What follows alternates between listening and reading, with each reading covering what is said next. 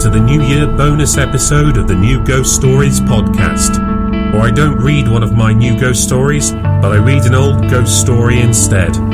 This year I'm reading The Body Snatcher by Robert Louis Stevenson. And if you enjoy this reading, please take a second to give the podcast a review. It really helps the show. And now, on with the story. Every night in the year, 4 of us sat in the small parlour of the George at Debenham, the undertaker and the landlord, and Fettes and myself. Sometimes there'd be more, but blow high, blow low, come rain or snow or frost, we 4 would be each planted in his own particular armchair. Fettes was an old drunken Scotchman, a man of education obviously, and a man of some property since he lived in idleness.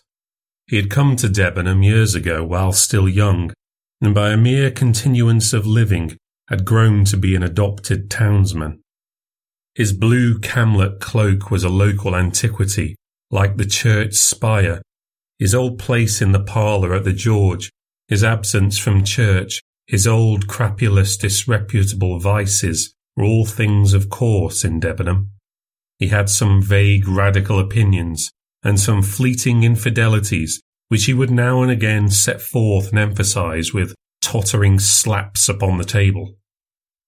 He drank rum, 5 glasses regularly every evening, and for the greater portion of his nightly visit to the George sat, with his glass in his right hand, in a state of melancholy, alcoholic saturation. We called him the doctor, for he was supposed to have some special knowledge of medicine, and had been known upon a pinch to set a fracture or reduce a dislocation, but beyond these slight particulars we had no knowledge of his character and his antecedents. One dark winter night, it had struck 9 some time before the landlord joined us. There was a sick man in the George. A giant neighbouring proprietor suddenly struck down with apoplexy on his way to Parliament, and the great man's still greater London doctor had been telegraphed to his bedside. It was the first time that such a thing had happened in Debenham, for the railway was but newly open, and we were all proportionately moved by the occurrence. "He's come," said the landlord, after he had filled and lighted his pipe. "He?" said I. "Who? Not the doctor?" "Himself," replied our host. "What is his name?" "Dr. Macfarlane," said the landlord. Fettes was far through his 3rd tumbler, stupidly fuddled, now nodding over, staring mazily around him. But at the last word he seemed to awaken, and repeated the name Macfarlane twice, quietly enough the first time, but with sudden emotion at the second. "Yes," said the landlord, "that's his name, Dr. Wolfe Macfarlane." Fettes became instantly sober. His eyes awoke. His voice became clear, loud and steady. His language forcible and earnest. We were all startled by the transformation, as if a man had risen from the dead. "I beg your pardon," he said. "I'm afraid I've not been paying much attention to your talk. Who is this Wolfe Macfarlane?" And then, when he had heard the landlord out, it cannot be, he added. "And yet I would like to see him face to face." "Do you know him, doctor?" asked the undertaker with a gasp. "God forbid," was the reply, "and yet the name is a strange one. It were too much to fancy too. Tell me, landlord, is he old?" "Well," said the host, "he's not a young man, to be sure, and his hair is white, but he looks younger than you." "He is older, though, years older, but," with a slap upon the table, "it's the rum you see in my face, rum and sin. This man perhaps may have an easy conscience and a good digestion. Conscience, hear me speak. You would think I was some good old decent Christian, would you not? But no, not I. I never canted.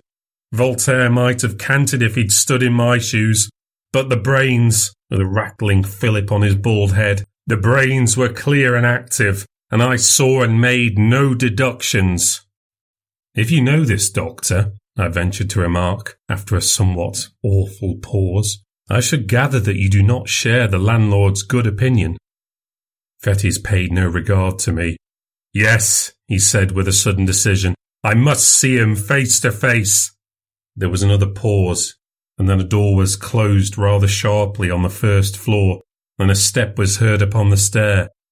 That's the doctor, cried the landlord. Look sharp and you can catch him. It was but 2 steps from the small parlour to the door of the Old George Inn. The wide oak staircase landed almost in the street. There was room for a Turkey rug and nothing more between the threshold and the last round of the descent.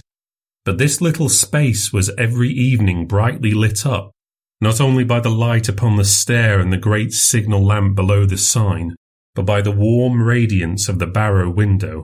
The George thus brightly advertised itself to passers-by in the cold street. Fettes walked steadily to the spot, and we who were hanging behind beheld the 2 men meet, as one of them phrased it, face to face. Dr. Macfarlane was alert and vigorous. His white hair set off his pale and placid, although energetic countenance. He was richly dressed in the finest of broadcloth and the whitest of linen, with a great gold watch chain and studs and spectacles of the same precious material. He wore a broad folded tie, white and speckled with lilac, and he carried on his arm a comfortable driving coat of fur.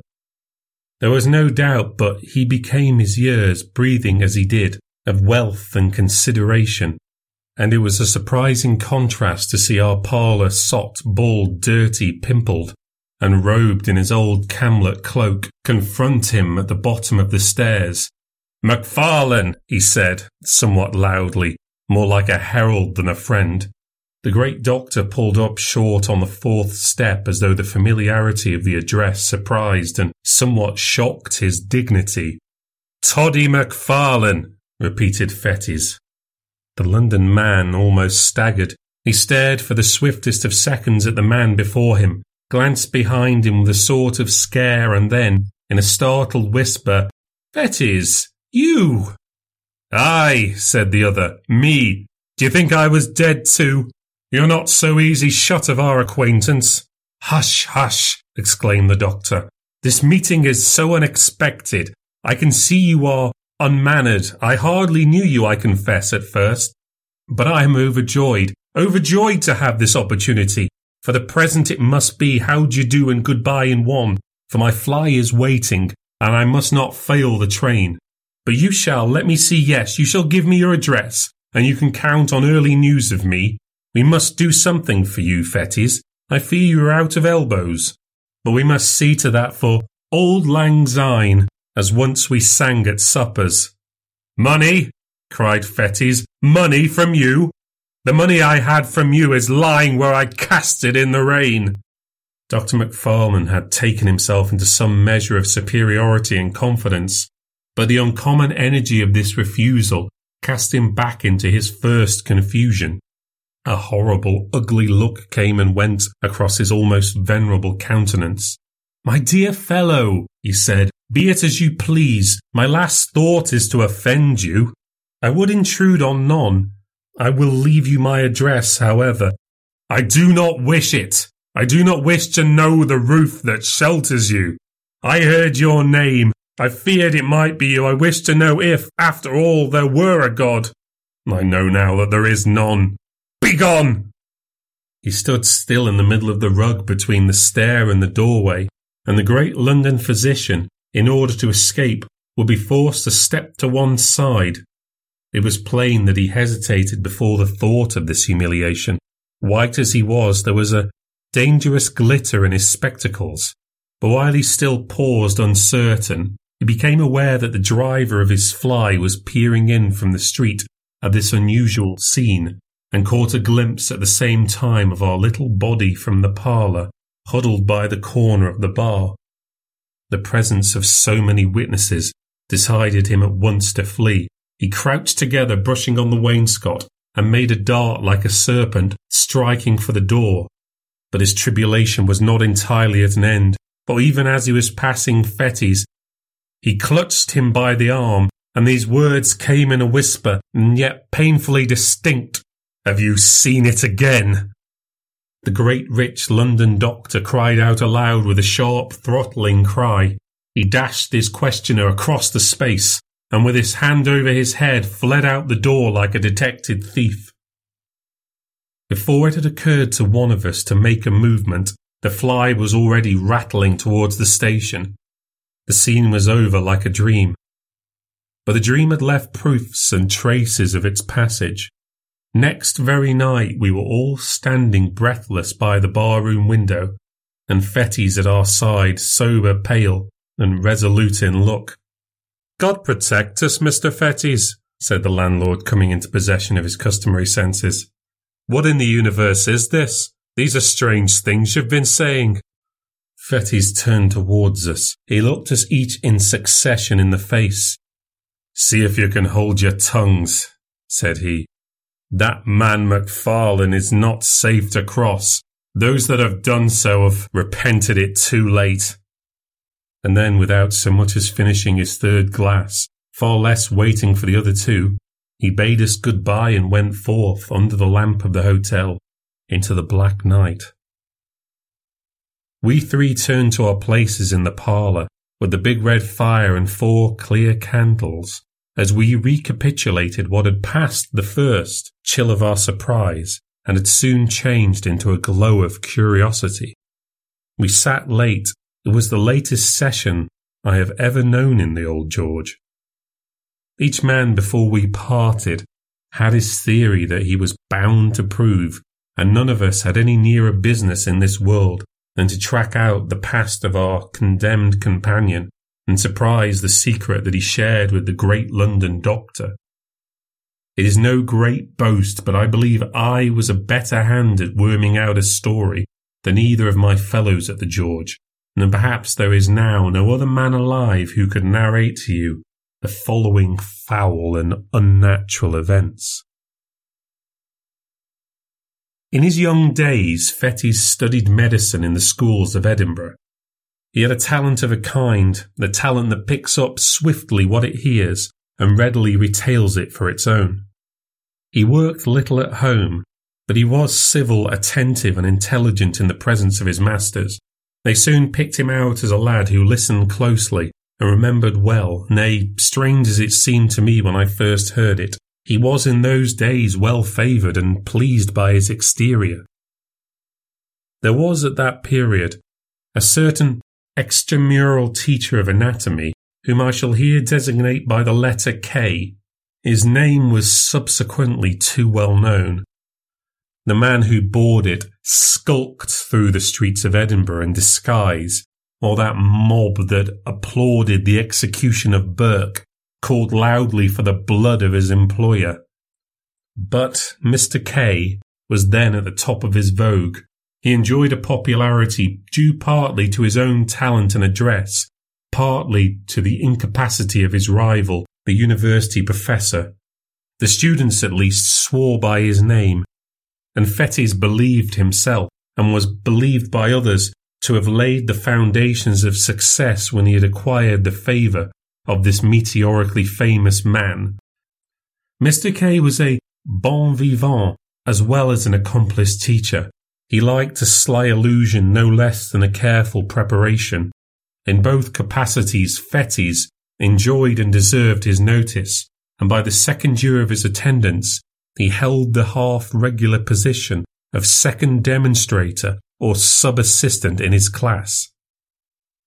In this capacity, the charge of the theatre and lecturedom devolved in particular upon his shoulders. He had to answer for the cleanliness of the premises and the conduct of the other students, and it was a part of his duty to supply, receive, and divide the various subjects. It was with a view to this last and at the time very delicate affair that he was lodged by Mr. K in the same wind and at last in the same building with the dissecting room. Here, after a night of turbulent pleasures, his hands still tottering, his sight still misty and confused, he would be called out of bed in the black hours before the winter dawn by the unclean and desperate interlopers who supplied the table. He would open the door to these men, since infamous throughout the land. He would help them with their tragic burden, pay them their sordid price, and remain alone when they were gone, with the unfriendly relics of humanity.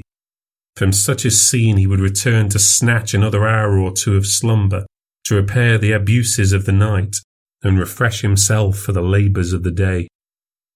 Few lads could have been more insensible to the impressions of a life thus passed among the ensigns of mortality.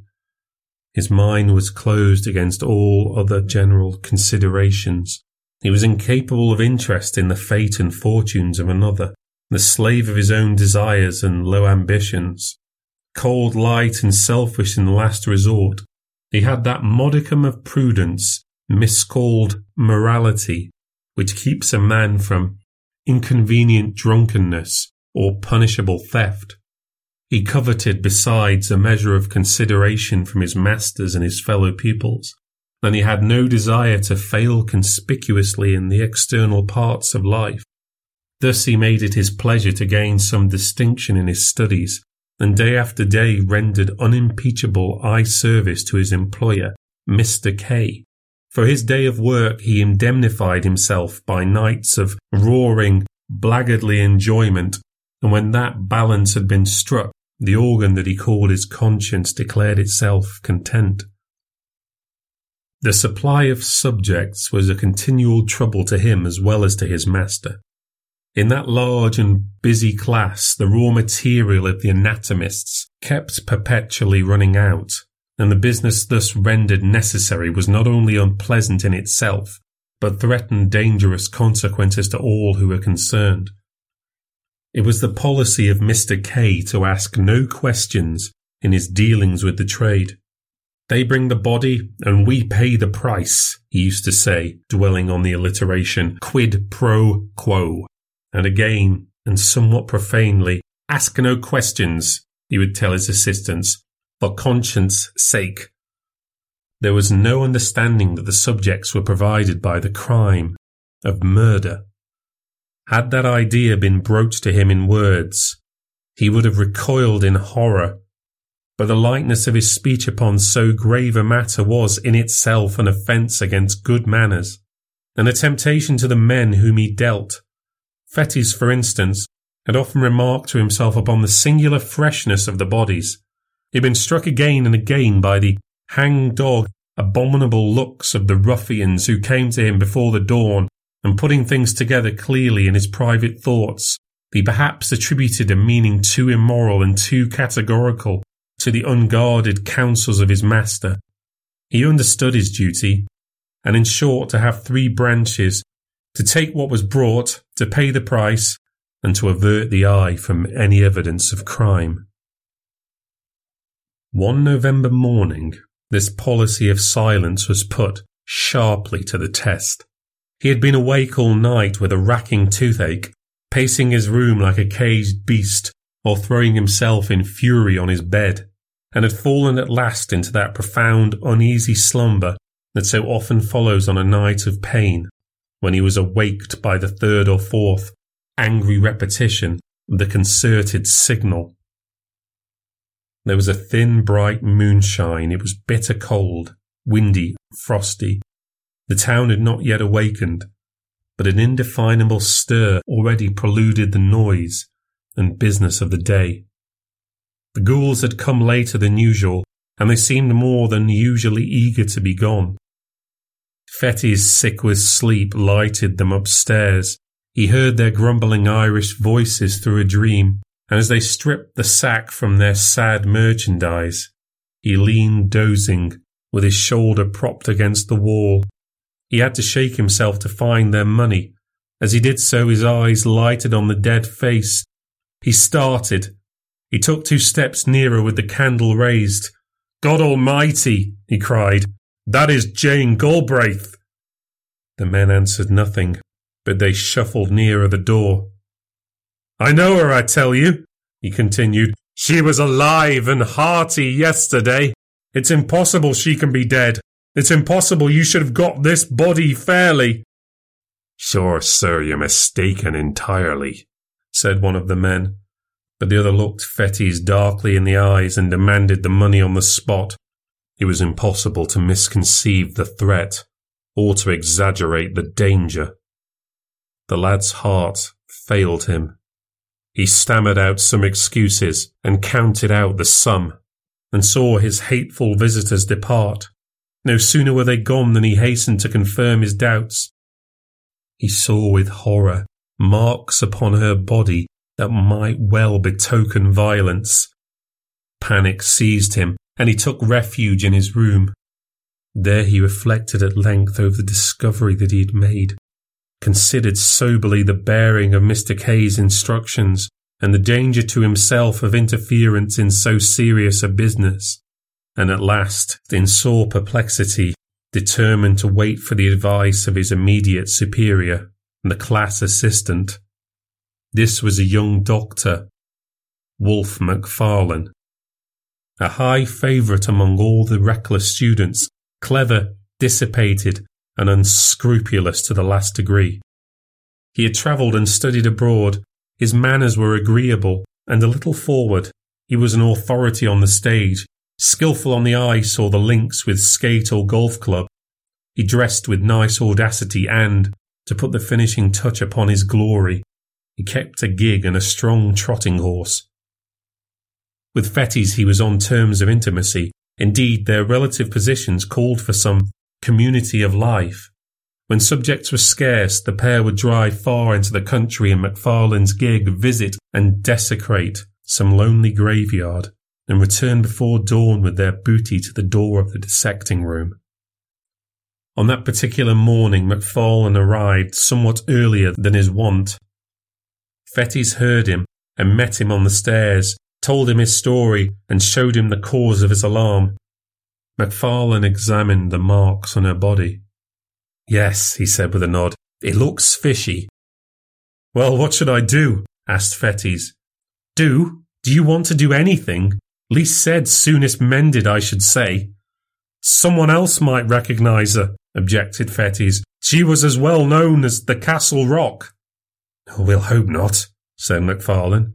"And if anybody does, well, you don't, you see, and there's an end. The fact is, this has been going on too long. Stir up the mud and you'll get Kay into the most unholy trouble. You'll be in a shocking box yourself. So will I, if you come to that. I would like to know how any one of us would look, or what the devil we should have to say for ourselves in any Christian witness box. For me, you know, there's only one certain, that, practically speaking, all our subjects have been murdered." "Macfarlane!" cried Fettes. "Oh, come now," sneered the other, "as if you hadn't suspected it yourself." "Suspecting it is one thing, and proof another. Yes, I know, and I'm as sorry as you are this should have come here," tapping the body with his cane. "The next best thing for me is not to recognise it, and," he added coolly, "I don't. You may if you please. I don't dictate, but I think a man of the world would do as I do, and I may add, I fancy, that is what Kay would look for at our hands. The question is, why did he choose us two for his assistants? And I answer, because he didn't want old wives." This was the tone of all others to affect the mind of a lad like Fettes. He agreed to imitate Macfarlane.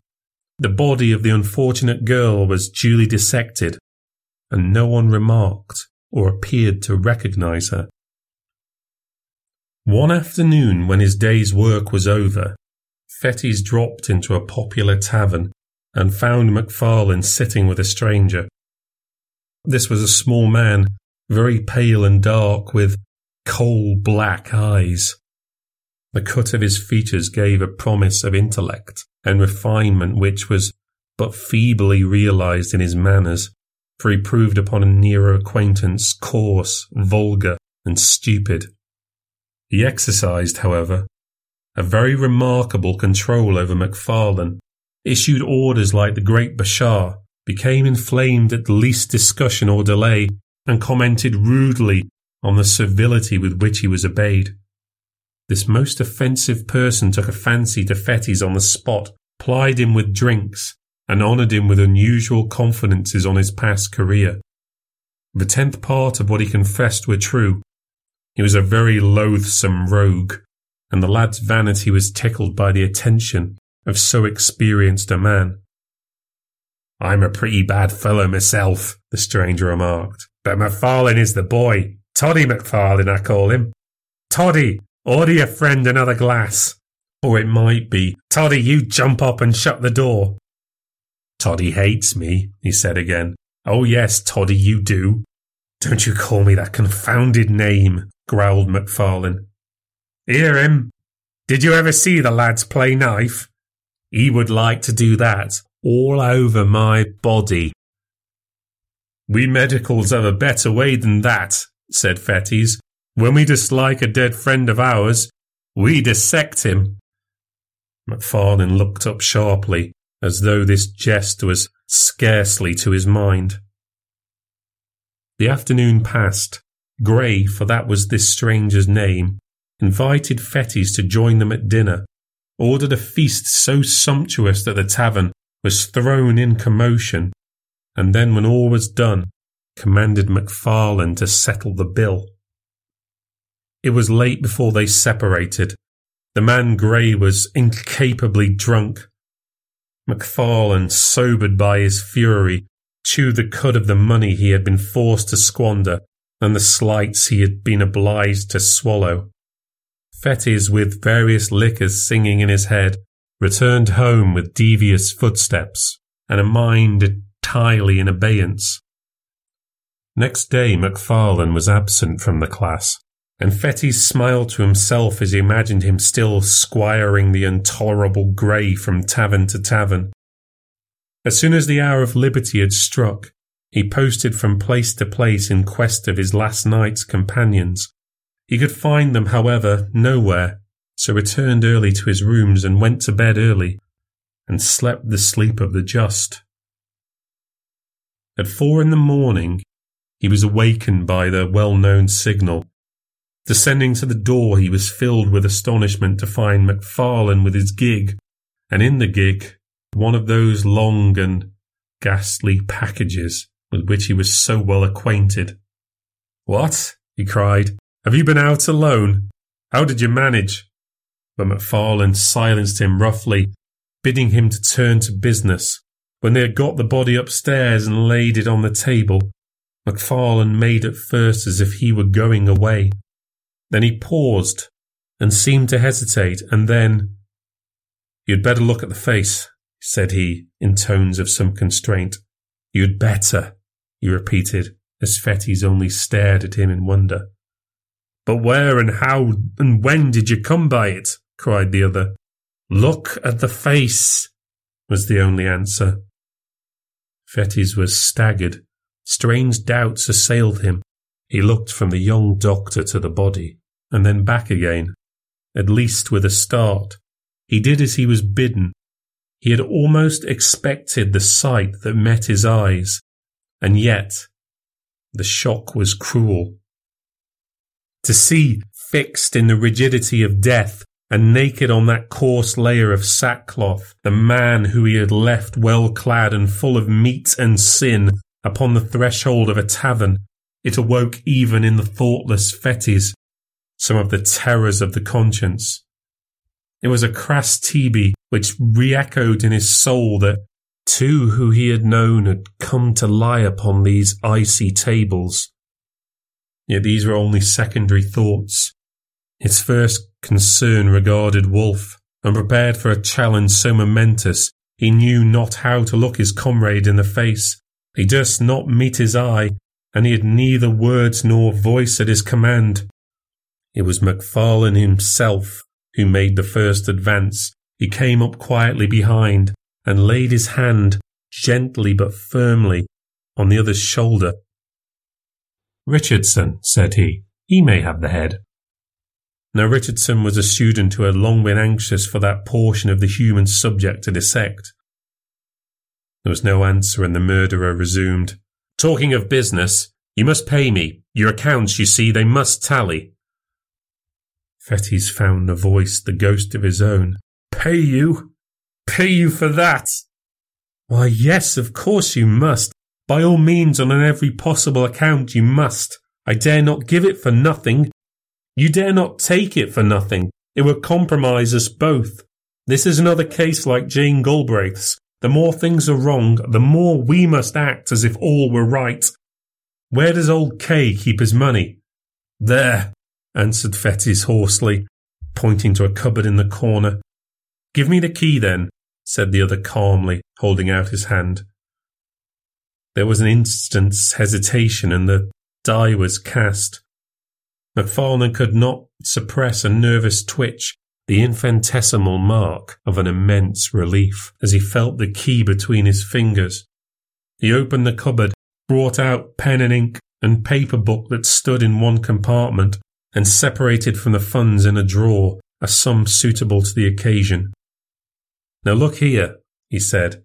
There is the payment made. First proof of your good faith. First step to your security. You have now to clinch it by the second. Enter the payment in your book, and then you for your part may defy the devil. The next few seconds for Fettes were an agony of thought, but in balancing his terrors it was the most immediate that triumphed. Any future difficulty seemed almost welcome if he could avoid a present quarrel with MacFarlane.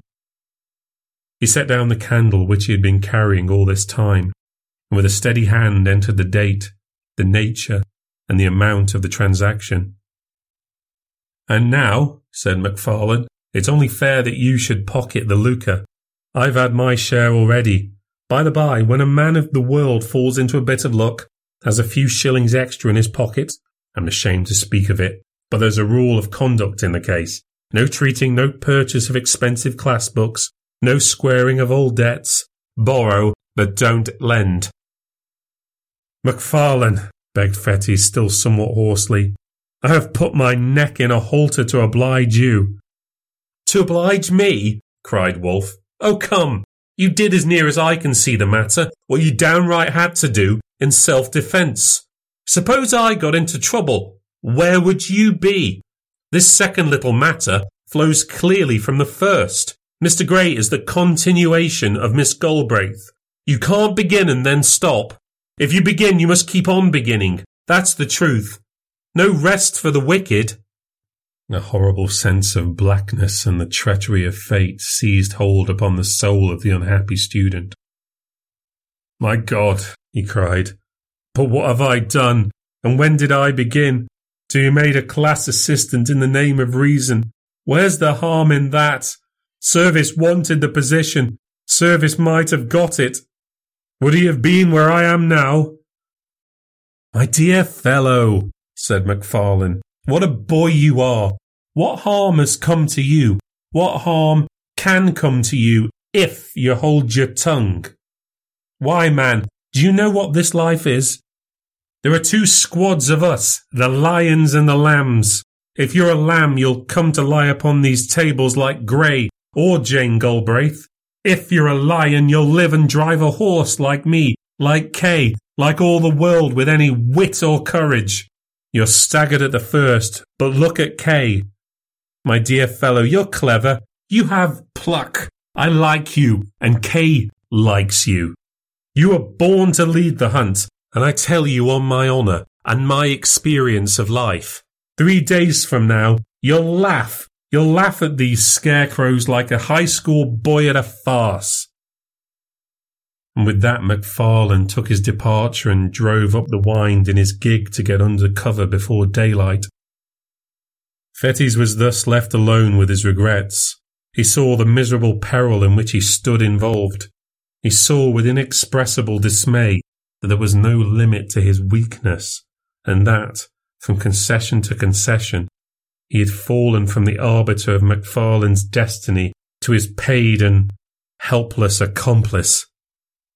He would have given the world to have been a little braver at the time, but it did not occur to him that he might still be brave. The secret of Jane Galbraith and the cursed entry in the day-book closed his mouth. Hours passed. The class began to arrive. The members of the unhappy Gray were dealt out to one and to another, and received without remark. Richardson was made happy with the head, but before the hour of freedom rang, Fettes trembled with exultation to perceive how far they had already gone towards safety. For 2 days he continued to watch, with increasing joy, the dreadful process of disguise. On the 3rd day MacFarlane made his appearance. He had been ill, he said, but he made up for lost time by the energy with which he directed the students. To Richardson, in particular, he extended the most valuable assistance and advice, and that student, encouraged by the praise of the demonstrator, burned high with ambitious hopes, and saw the medal already in his grasp. Before the week was out, MacFarlane's prophecy had been fulfilled. Fettes had outlived his terrors and forgotten his baseness. He began to plume himself upon his courage, and had so arranged the story in his mind that he could look back on these events with an unhealthy pride. Of his accomplice he saw but little. They met, of course, in the business of the class. They received their orders together from Mr. K. At times they had a word or two in private, and MacFarlane was, from the first to last, particularly kind and jovial. But it was plain that he avoided any reference to their common secret, and even when Fettes whispered to him that he had cast in his lot with the lions and forsworn the lambs, he only signed to him, smiling, to hold his peace. At length an occasion arose which threw the pair once more into a closer union. Mr. K was again short of subjects. Pupils were eager, and as part of this teacher's pretensions, to always be well supplied. At the same time there came the news of a burial in the rustic graveyard of Glencorse. Time has little changed the plate in question. It stood then as now upon a crossroad, out of call of human habitations, and buried fathoms deep in the foliage of 6 cedar trees. The cries of the sheep upon the neighbouring hills, the streamlets upon either hand, one loudly singing among pebbles, the others dripping furtively from pond to pond, the stir of the wind in mountainous old flowering chestnuts, and once in 7 days the voice of the bell and the old tunes of the precentor were the only sounds that disturbed the silence around the rural church. The Resurrection Man, to use a by-name of the period, was not to be deterred by any of the sanctities of customary piety. It was part of his trade to despise and desecrate the scrolls and trumpets of old tombs, the paths worn by the feet of worshippers and mourners, and the offerings of the inscriptions of bereaved affection, to rustic neighbourhoods where love is more than commonly tenacious, and where some bonds of blood or fellowship reunite the entire society of a parish. The body snatcher, far from being repelled by natural respect, was attracted by the ease and safety of the task, to bodies that had been laid in earth in joyful expectation of a far different awakening. There came that hasty lamp-lit, terror-haunted resurrection of the spade and mattock. The coffin was forced, the cerements torn, and the melancholy relics, clad in sackcloth, after being rattled for hours on moonless byways, were at length exposed to uttermost indignities before a class of gaping boys. Somewhat as 2 vultures may swoop upon a dying lamb, Fettes and MacFarlane were to be let loose upon a grave in that green and quiet resting place. The wife of a farmer, a woman who had lived for 60 years and been known for nothing but good butter and godly conversation, was to be rooted from her grave at midnight and carried dead and naked to that faraway city that she had always honoured with her Sunday's best. The place beside her family was to be empty till the crack of doom, her innocent and almost venerable members to be exposed to that last curiosity of the anatomist. Late one afternoon the pair set forth, well wrapped in cloaks and furnished with a formidable bottle. It rained without remission, a cold, dense, lashing rain. Now and again there blew a puff of wind, but these sheets of falling water kept it down. Bottle and all, it was a sad and silent drive as far as Pennykirk, where they were to spend the evening. They stopped once to hide their implements in a thick bush not far from the churchyard, and once again at Fisher's tryst to have a toast before the kitchen fire and vary their nips of whisky with a glass of ale. When they reached their journey's end, the gig was housed, the horse was fed and comforted, and the two young doctors in a private room sat down to the best dinner and the best wine the house afforded. The lights, the fire, the beating rain upon the window, the cold, incongruous work that lay before them added zest to their enjoyment of the meal. With every glass their cordiality increased. Soon Macfarlane handed a little pile of gold to his companion. "A compliment," he said. "Between friends these little accommodations should flow like pipe lights." Fettes pocketed the money and applauded the sentiment to the echo. "You are a philosopher," he cried. "I was an ass till I knew you. You and Kay between you, by the Lord Harry, but you'll make a man of me." "Of course we shall," applauded Macfarlane. "A man, I tell you, it required a man to back me up the other morning. There were some big, brawling, 40-year-old cowards who would have turned sick at the look of the dead thing. But not you. You kept your head." "Well, and why not?" Fettes thus vaunted himself. "It was no affair of mine. There was nothing to gain on the one side but disturbance, and on the other I could count on your gratitude, don't you see?" And he slapped his pocket till the gold pieces rang. Macfarlane somehow felt a certain touch of alarm at these unpleasant words. He may have regretted that he had taught his young companion so successfully, but he had no time to interfere, for the other noisily continued in this boastful strain. "The great thing is not to be afraid. Now between you and me I don't want to hang, that's practical, but for all cant, Macfarlane, I was born with a contempt. Hell, God, devil, right, wrong, sin, crime, and all the old gallery of curiosities. They may frighten boys, but men of the world like you and me, we despise them. Here's to the memory of Grey." It was by this time growing somewhat late.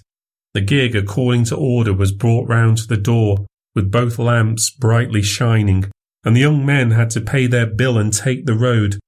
They announced that they were bound for Peebles, and drove in that direction till they were clear off the last houses of the town.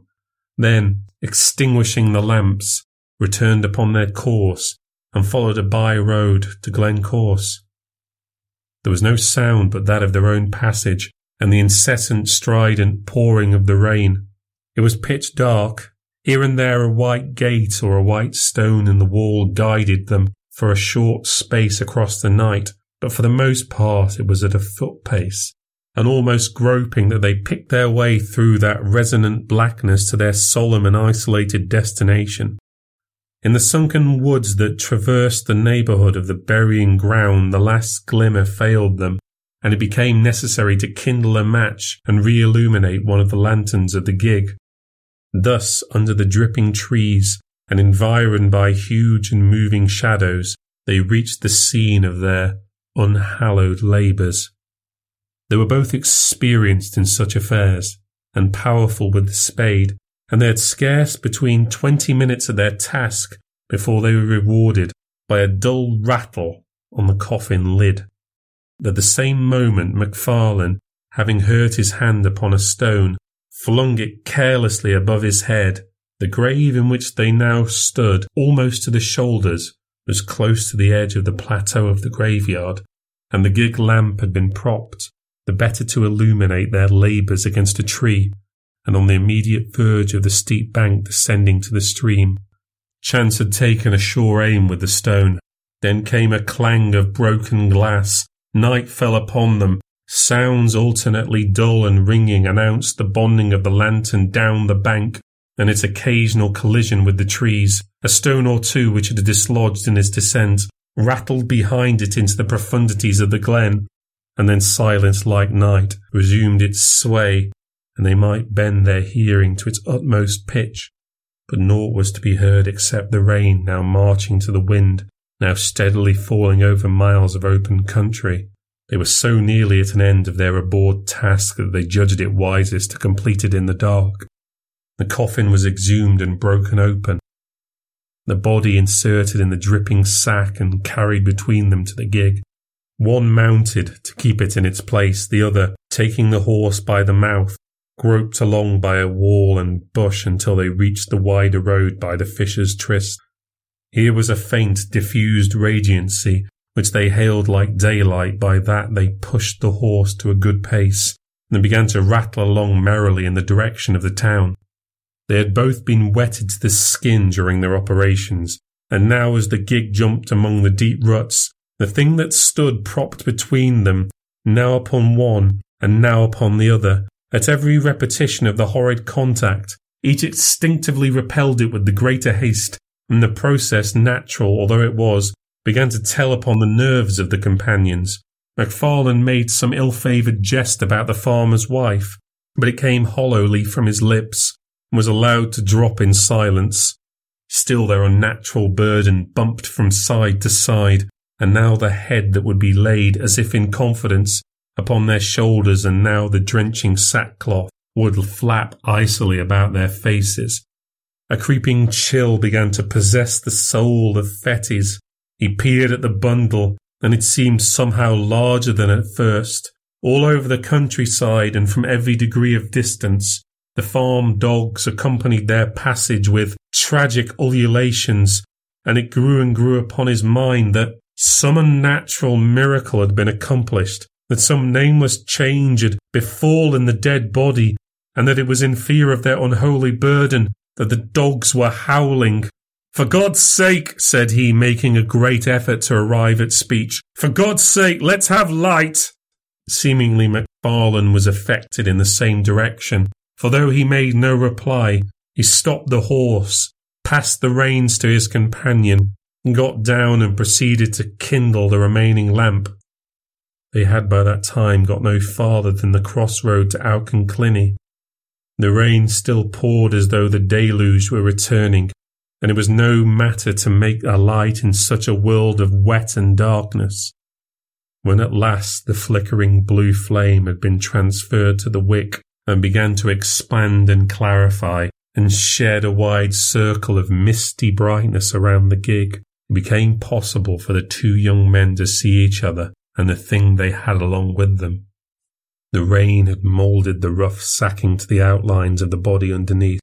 The head was distinct from the trunk, the shoulders plainly modelled. Something at once spectral and human riveted their eyes upon the ghastly comrade of their drive. For some time MacFarlane stood motionless, holding up the lamp. A nameless dread was swathed like a wet sheet about the body and tightened the white skin upon the face of Fettes. A fear that was meaningless, a horror of what could not be, kept mounting to his brain. Another beat of the watch and he had spoken, but his comrade forestalled him. "That is not a woman," said MacFarlane in a hushed voice. "Was a woman when we put her in," whispered Fettes. "Hold that lamp," said the other. "I must see her face." And as Fettes took the lamp, his companion untied the fastenings of the sack and drew down the cover from the head. The light fell very clear upon the dark, well-moulded features and smooth-shaven cheeks of a too familiar countenance, often beheld in dreams of both of these young men. A wild yell rang up into the night. Each leaped from his own side into the roadway. The lamp fell, broken was extinguished, and the horse, terrified by the unusual commotion, bounded and went off towards Edinburgh at a gallop, bearing along with it, sole occupant of the gig, the body of the dead and long dissected Grey.